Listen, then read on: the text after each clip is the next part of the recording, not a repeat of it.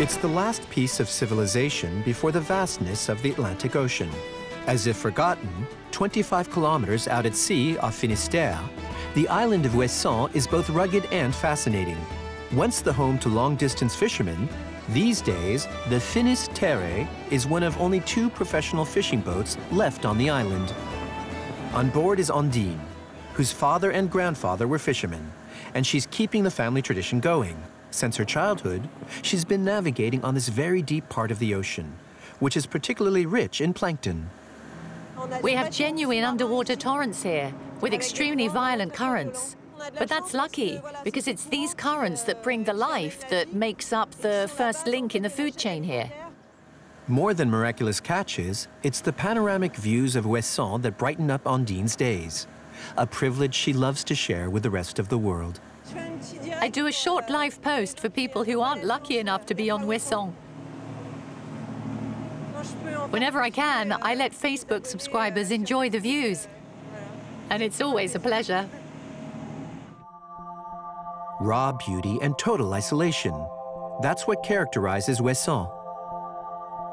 In her small shop in Lampol, in the heart of the island, Ondine mainly meets her regular customers. It's really nice. There aren't that many of us in winter. In January and February, there are only around 400 people living here. Among them is François, Ondine's father. Nicknamed Fanche the Pirate, this former merchant navy seaman has forgotten how many times he's sailed around the world. But his morning tour always starts at the shop. It'll soon be 32 years since I retired. Still enjoying it? Sure. It's one long holiday. It was me who gave her the fishing bug. It's said that to survive on this wild, remote island, you need character. I'll just listen to your breathing, okay? Just as well, because Jean-Baptiste, the island's only doctor, has plenty of character. Originally from the mainland, he took a gamble by taking over from the former GP 5 years ago. I couldn't see myself going back to an everyday doctor's surgery. I wanted to be a bit isolated and be an all-rounder with emergencies and regular medicine. Once I'd had a taste of Ouessant, I couldn't imagine working anywhere else.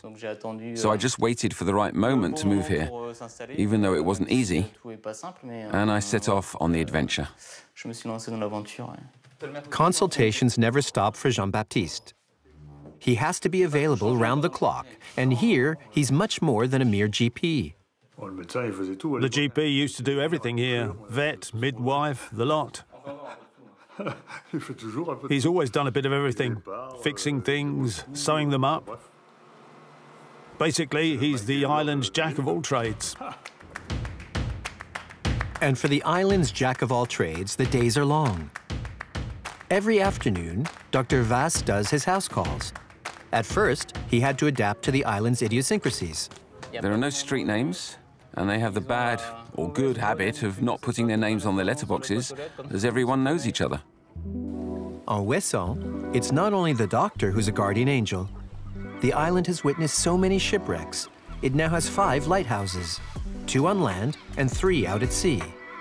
The locals call them the heroes of Ouessant.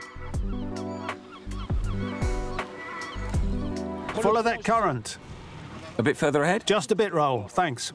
Photographer Dominique Bau takes advantage of the slight swell to capture the reflection of La Jument Lighthouse, southwest of Ouessant, a rare instant. Got the reflection? Yeah, I managed to get it. I'll have to brighten a few areas, but I've got some pretty good pictures. Today, the sea's calm, but around Ouessant, it often looks like this, with powerful, dangerous waves, sometimes 30 meters high. Dominique fell in love with the island for its winter storms, which put the lighthouses through their toughest tests. Some lighthouse keepers have told me that before a wave hits the lighthouse, they can hear it coming, as if there's a sounding board inside. It's a huge noise that sets all the furniture shaking. Like Dominique the photographer, Ondine the fisherwoman enjoys sharing her love for the lighthouses. We people of Ouessant are so close to our lighthouses that we think of them as heroes, as if they were real living beings. Once a week, Ondine tells tourists the lighthouse's history. The oldest is 300 years old, the youngest 100. They have guided generations of sailors around this fearsome coast. When sailors see the Ouessant coast, they know they're too near. Who sees Ouessant sees blood, as the saying goes, and being too near means being caught in its currents and reefs. Standing up to the Atlantic, far from the mainland, the heroes of Ouessant keep a constant lookout and give their island its very singular character.